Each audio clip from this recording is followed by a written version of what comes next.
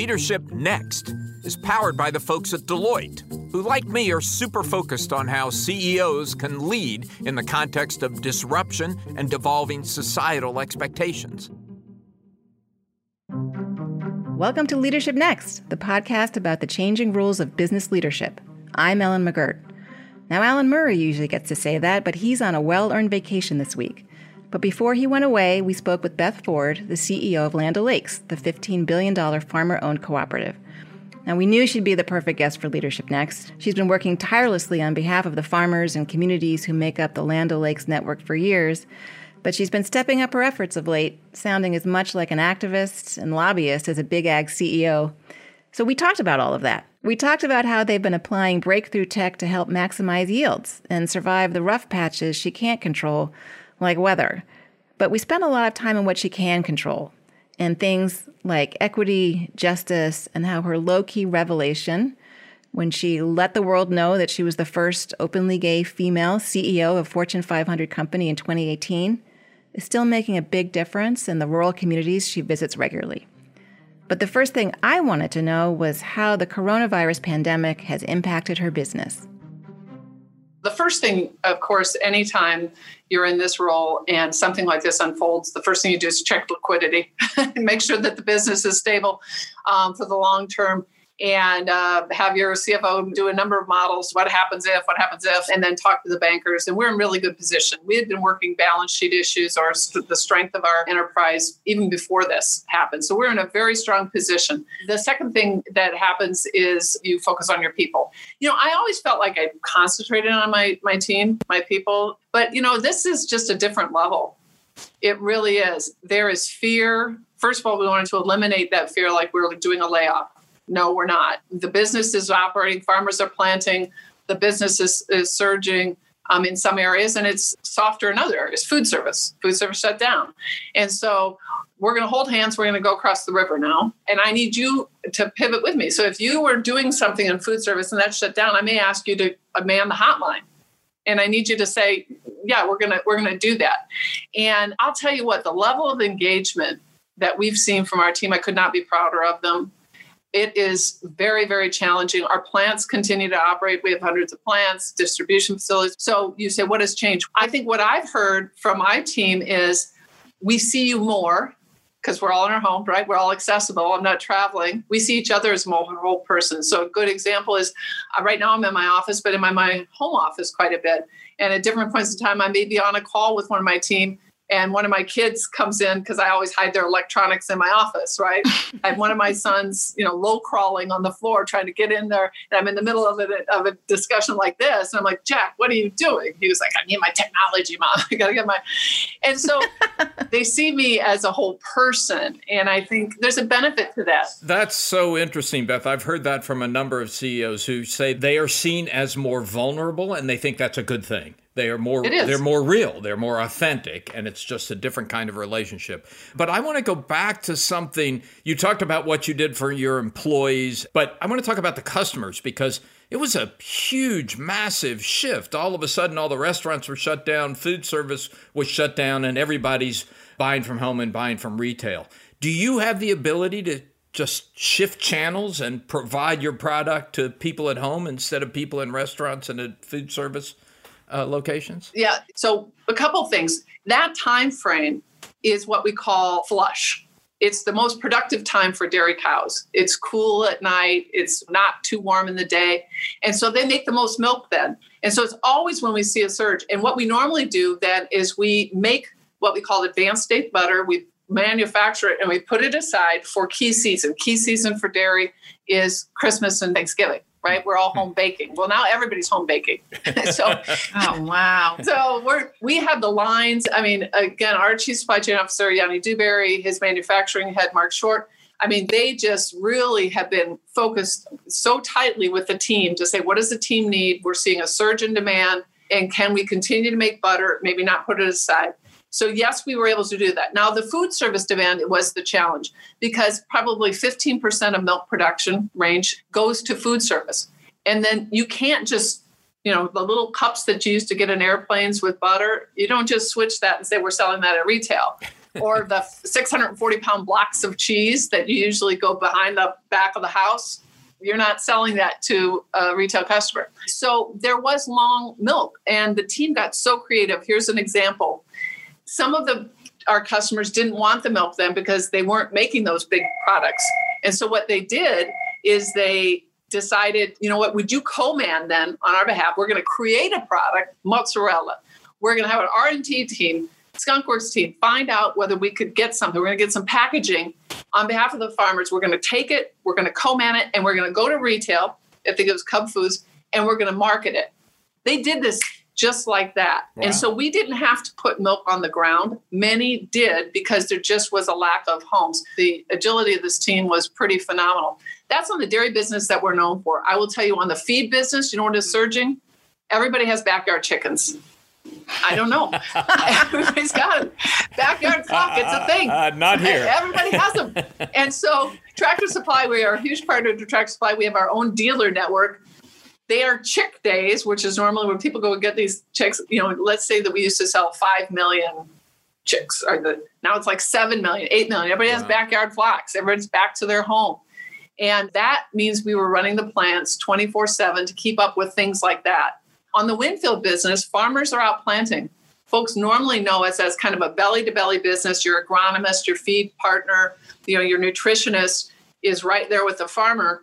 And here, we've been investing in technology, in insights, and innovation, and we've moved to that. And that's been more comfortable in many instances with the farmers. And we've seen just this acceleration in the use of that technology for orders and for insights than we had seen in the past. Don't gloss over that, because I got a little preview in the 60 Minutes piece that you did last year with your very busy chief technology officer. I mean, the kinds of technology, you're using satellites, you are breaking it down, field by field, sometimes within fields, what kind of fertilizer you're measuring, moisture and rain. I mean, just could you tell us a little bit about just the degree to which you're using technology? Yeah, I mean, this is an acre-to-acre, view. We're using sensors, IoT. You can capture all sorts of data from the combines, from the planters.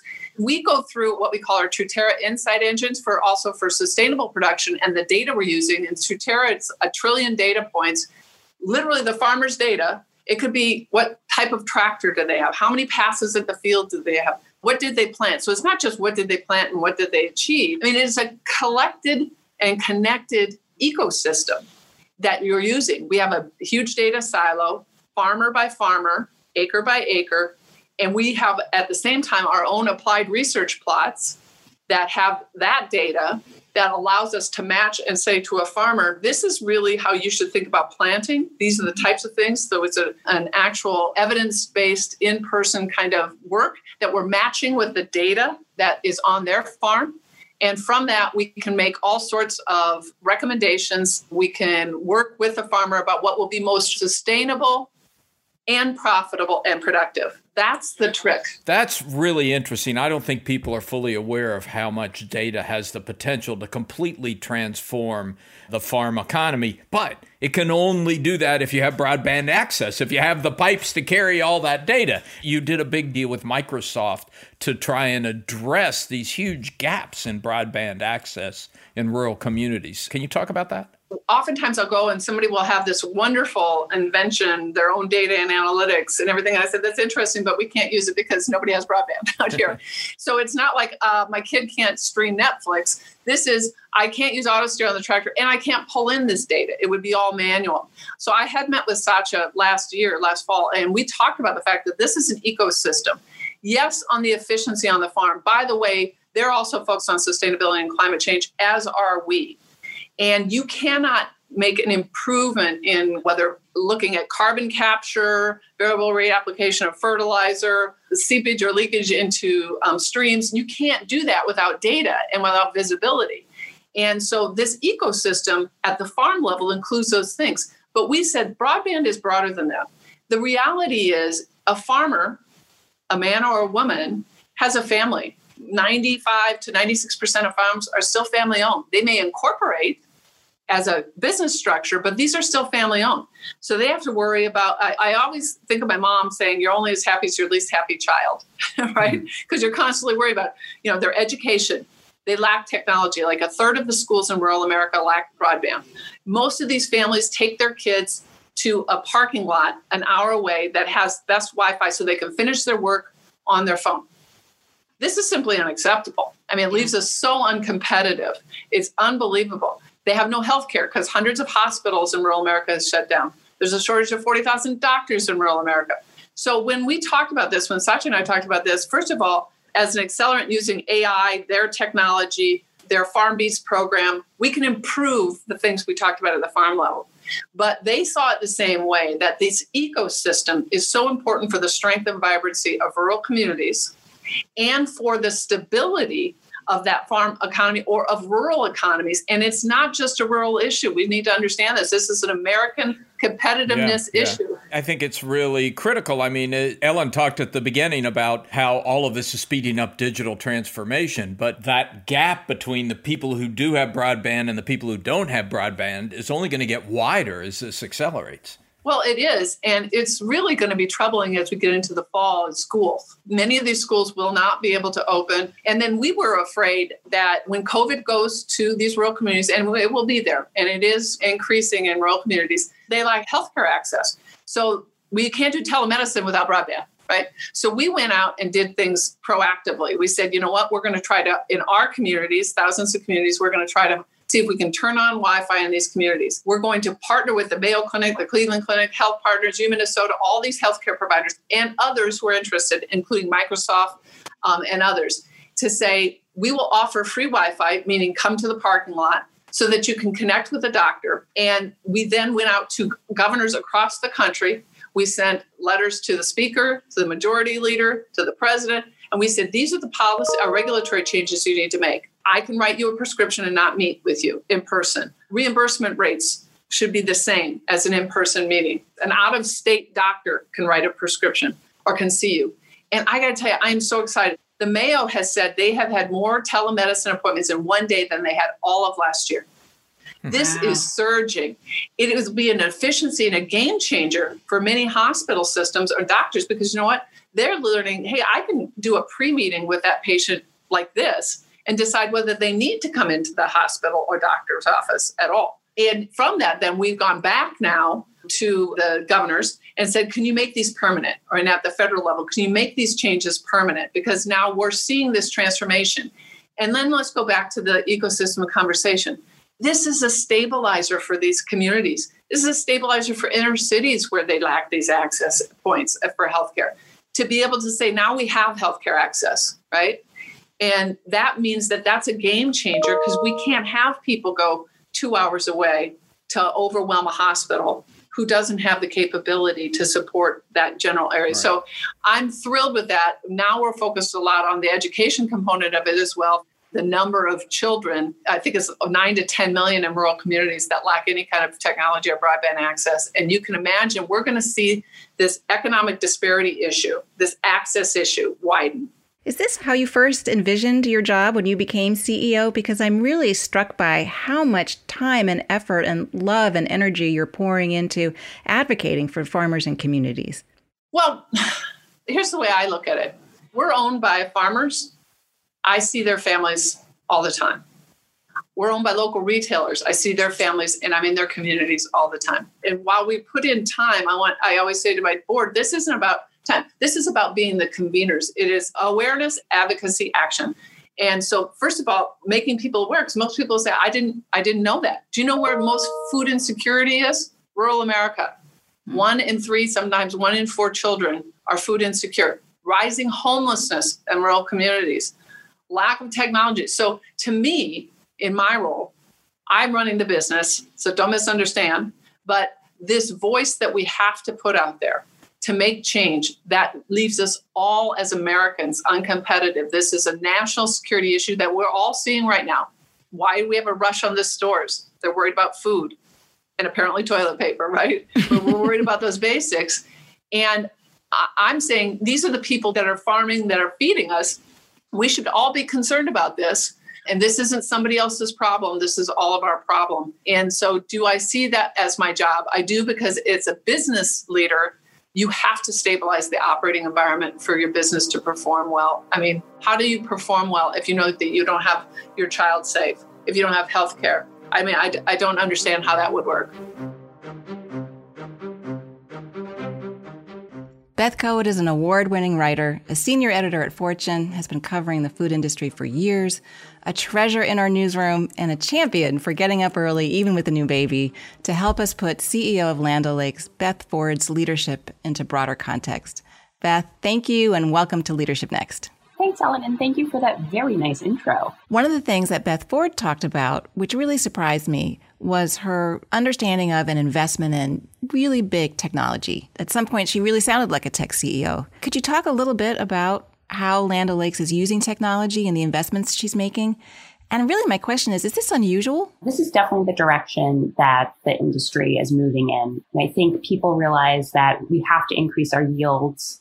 And to do that, we need technology. We need to figure out weather patterns, the best time to plant, even why a particular area of a field may not be growing as well as another. And these are things that technology can help us do. Agriculture has been a little bit slow to become digital. The rural and agriculture population is older, not necessarily as interested historically in adopting technology, but I think that is changing because it has to. We have to get better at this. So another thing that really struck me was Beth's focus on not just the farmers who are part of the collective, but their families and their communities. She really sounded like a lobbyist or an advocate. But she does a particularly good job walking the line between I care about these people because it's good for business and I care about these people because it's the right thing to do.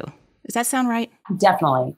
I would say that this is pretty unusual. I can't think of another CEO who's been this visible on this issue. She is really using her platform to advocate for these communities in a big way, and in a way I've really not seen before. We rely on these communities to feed us. Their success is so critical to how we operate as a country. Right. And I think she knows they need to be strong. She knows there needs to be a compelling reason for the next generation to stay and work these jobs. I think it's really important. So one of her big pushes has been broadband access. Right. And she's done a really good job at explaining why that is such a big deal. She knows that to make this a compelling proposition for farmers, for young people interested in staying in agriculture, this has to shift. Right. And the framing is so interesting. She's framing them as there's a woman on a smart tractor who's using high-tech tools to create better yields and healthier and safer environments for animals that she's tending that's part of a bigger system that we're all a part of.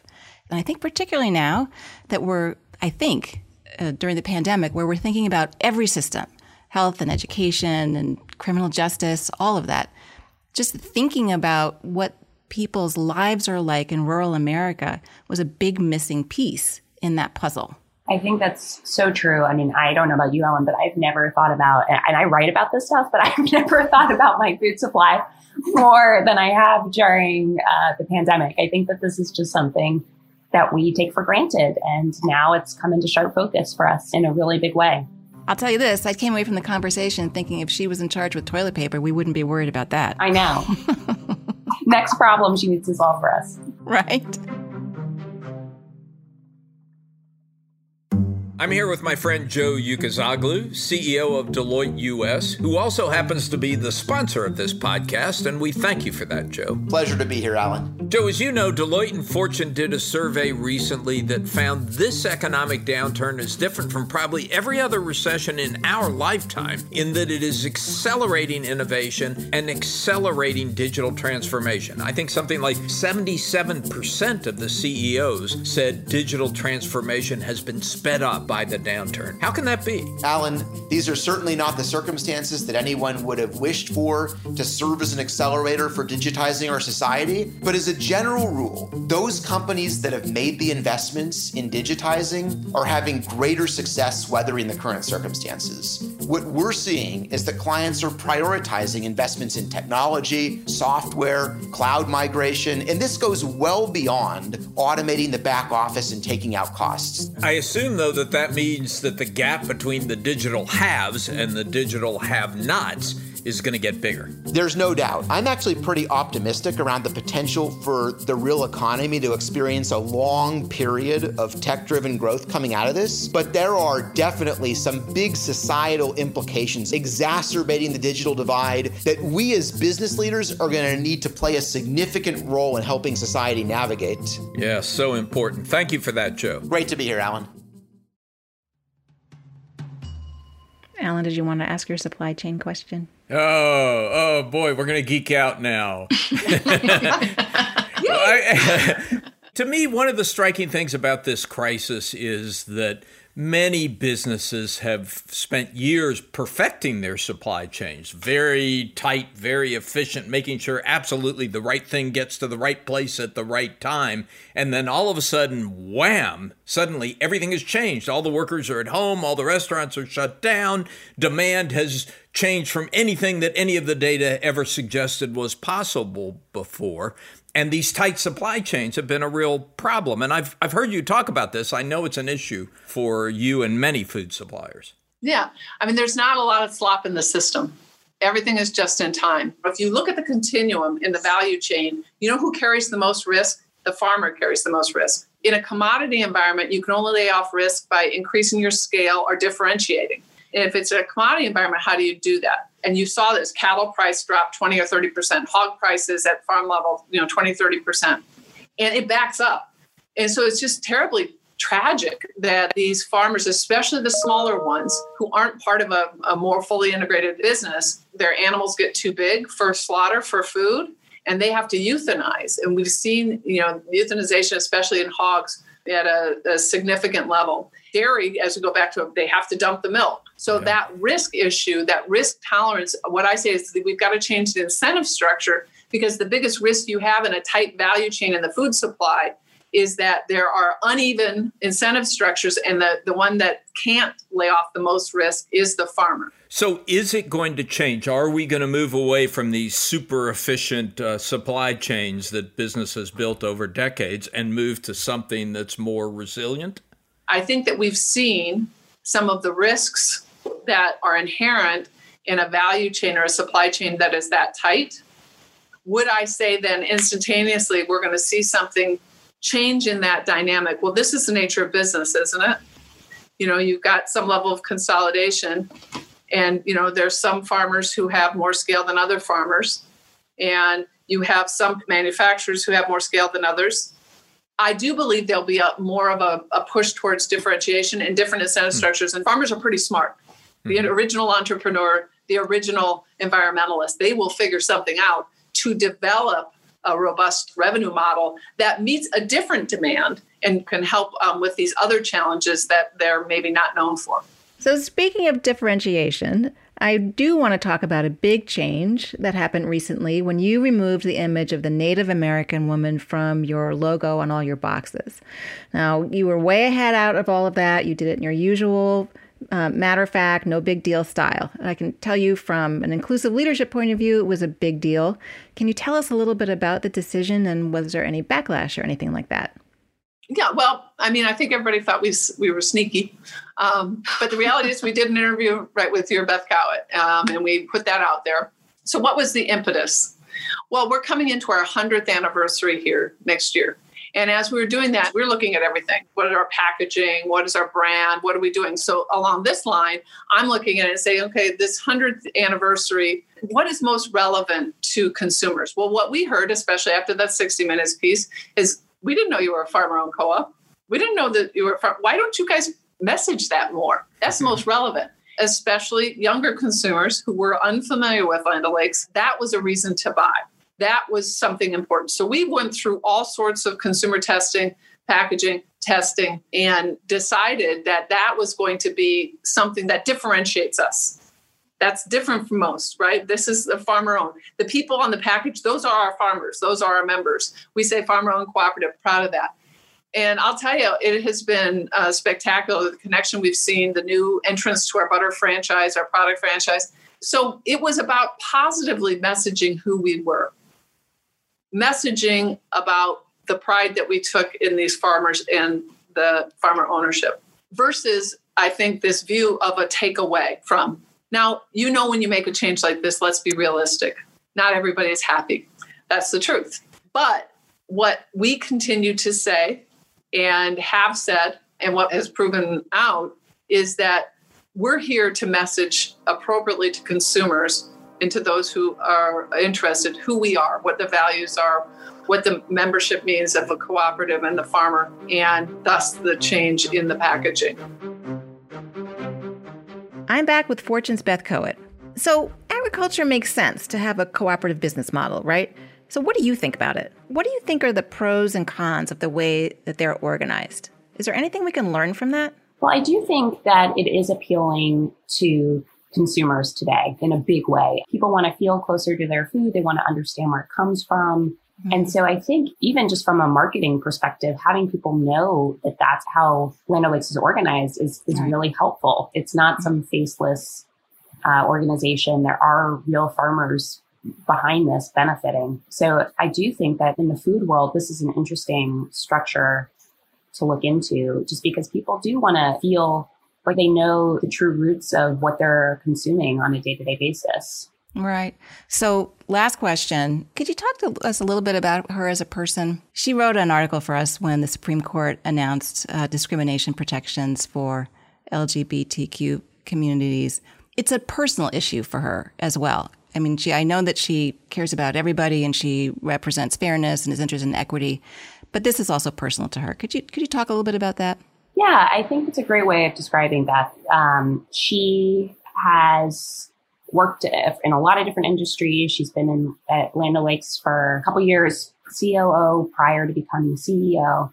And when she was named CEO, she actually became the first openly gay woman to run a Fortune 500 company. And she sort of went about this in a very understated way. There was no big announcement. If you didn't know Beth or read the press release carefully, which mentioned her wife, Jill, you would have no idea. And I remember talking to her about this at the time, and she said it didn't even come up with the board. And I think I asked her, do you realize this is a big deal? And her response to me was, it's not nothing. And that is a very classic Beth Ward response. And I think it's really important to her. This is part of her identity. This is who she is. But I don't think she wants this to be the sole thing that defines her as a leader. She's very focused on running the business, on advocating, as we've talked about, for rural America and the farmer. So yes, I think it is part of the whole picture of Beth Ford, but it certainly is not the only thing by any means. I think anybody my age, I'm in my mid-50s, probably did that, jujitsu with different pronouns, and, you're worried about, is somebody going to find something out? And it was a different time frame, as we went and moved along our career. What does it mean? The fact of the matter is that you cannot be and perform at your best if you can't be yourself. That's the truth. And one of the foundational issues is feeling safe being yourself, feeling like you could support your family, right? That you're going to have your job, that you're not going to get kicked out. All of us, I think, want to be valued based on our leadership and our results and our connection, the work that we do. And this was such an important moment because this was a proof point that, again, you have the right, and the courts have upheld this, that everybody should have the right to be valued just based on their work, and they shouldn't be, held back from success because of that. I was asked this when I was named CEO, what does this mean? And I say, I am grateful that my board values my family as they value their own family. And I'm happy that this moment messages to others that is the way you can be judged, that you can step forward and you'll be valued based on your leadership and your capabilities. And I think that's what this says. You're safe, you're secure, there's law. So I'm grateful for this moment, another moment of proof that you can be valued just being who you are. The last thing for me, I'm curious about how you saw the George Floyd incident play out. I know that you're focused on rural America, but that was your backyard too. Minneapolis was your backyard too. I'm curious how it's impacted the company, if you feel or have been compelled to say anything publicly, or if you're talking about it with your partners and farmers. How is that all working out for you? Because it really seems to have kicked off a pretty persistent national conversation about race and systemic policing. It really has. So yes, this is right in our hometown. Many of us live in the Twin Cities. This was painful. Nobody, should die that way. This was just horrible, horrible. And, the fact of the matter is, and I love the Twin Cities, but there have been obviously disparate outcomes between minorities and Caucasians here in this town, especially educational outcomes. And we see this in jobs and job security. Here through Minnesota Business Partners, and in the Twin Cities, there are multiple Fortune 500s. The CEOs went out with a statement about the fact that we are all committed to investing in our companies and in the communities. We all, certainly I did, held listening sessions. It was painful. Absolutely painful. Because I don't know, I just said, boy, we all fear for our children. But I don't know what it must feel like to be afraid to have your kid go out to go biking. I can't have my kid go out on the bike because what happens if they get stopped? Yeah. It just is so beyond the pale. It's like this mindset shift. It was painful to listen to. Our team did the listening sessions from that. I've required everybody on our leadership team to take unconscious bias training. We're trying to be more transparent with progress against our diversity. But, here's the reality. We hire well. In the C-suite, I have, a couple of African-American, Black males, a number of women. But you know what? What I recognize is we're just not there. We are not building inclusion. It's very clear from those listening sessions because we have the senior leadership, and then we have some folks at the director level of vice president. And then what is the pipeline? And then why are we having attrition problems? And we're not unique. And so this inclusion piece is the issue for us. And so we're really working to say, how do we change that? What are the things that are most relevant to our minority communities, but also to the organization?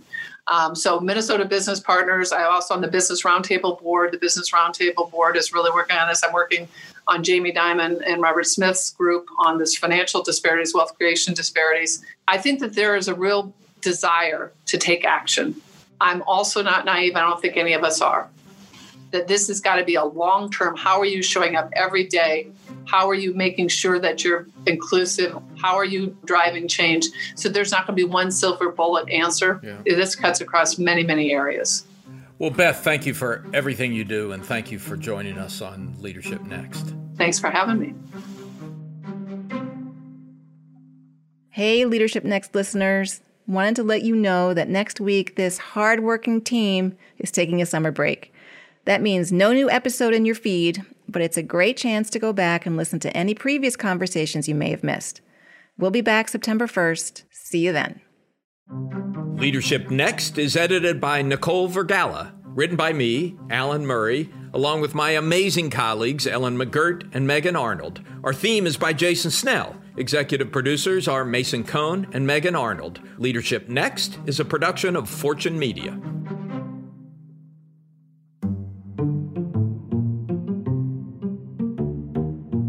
Leadership Next episodes are produced by Fortune's editorial team. The views and opinions expressed by podcast speakers and guests are solely their own and do not reflect the opinions of Deloitte or its personnel. Nor does Deloitte advocate or endorse any individuals or entities featured on the episodes.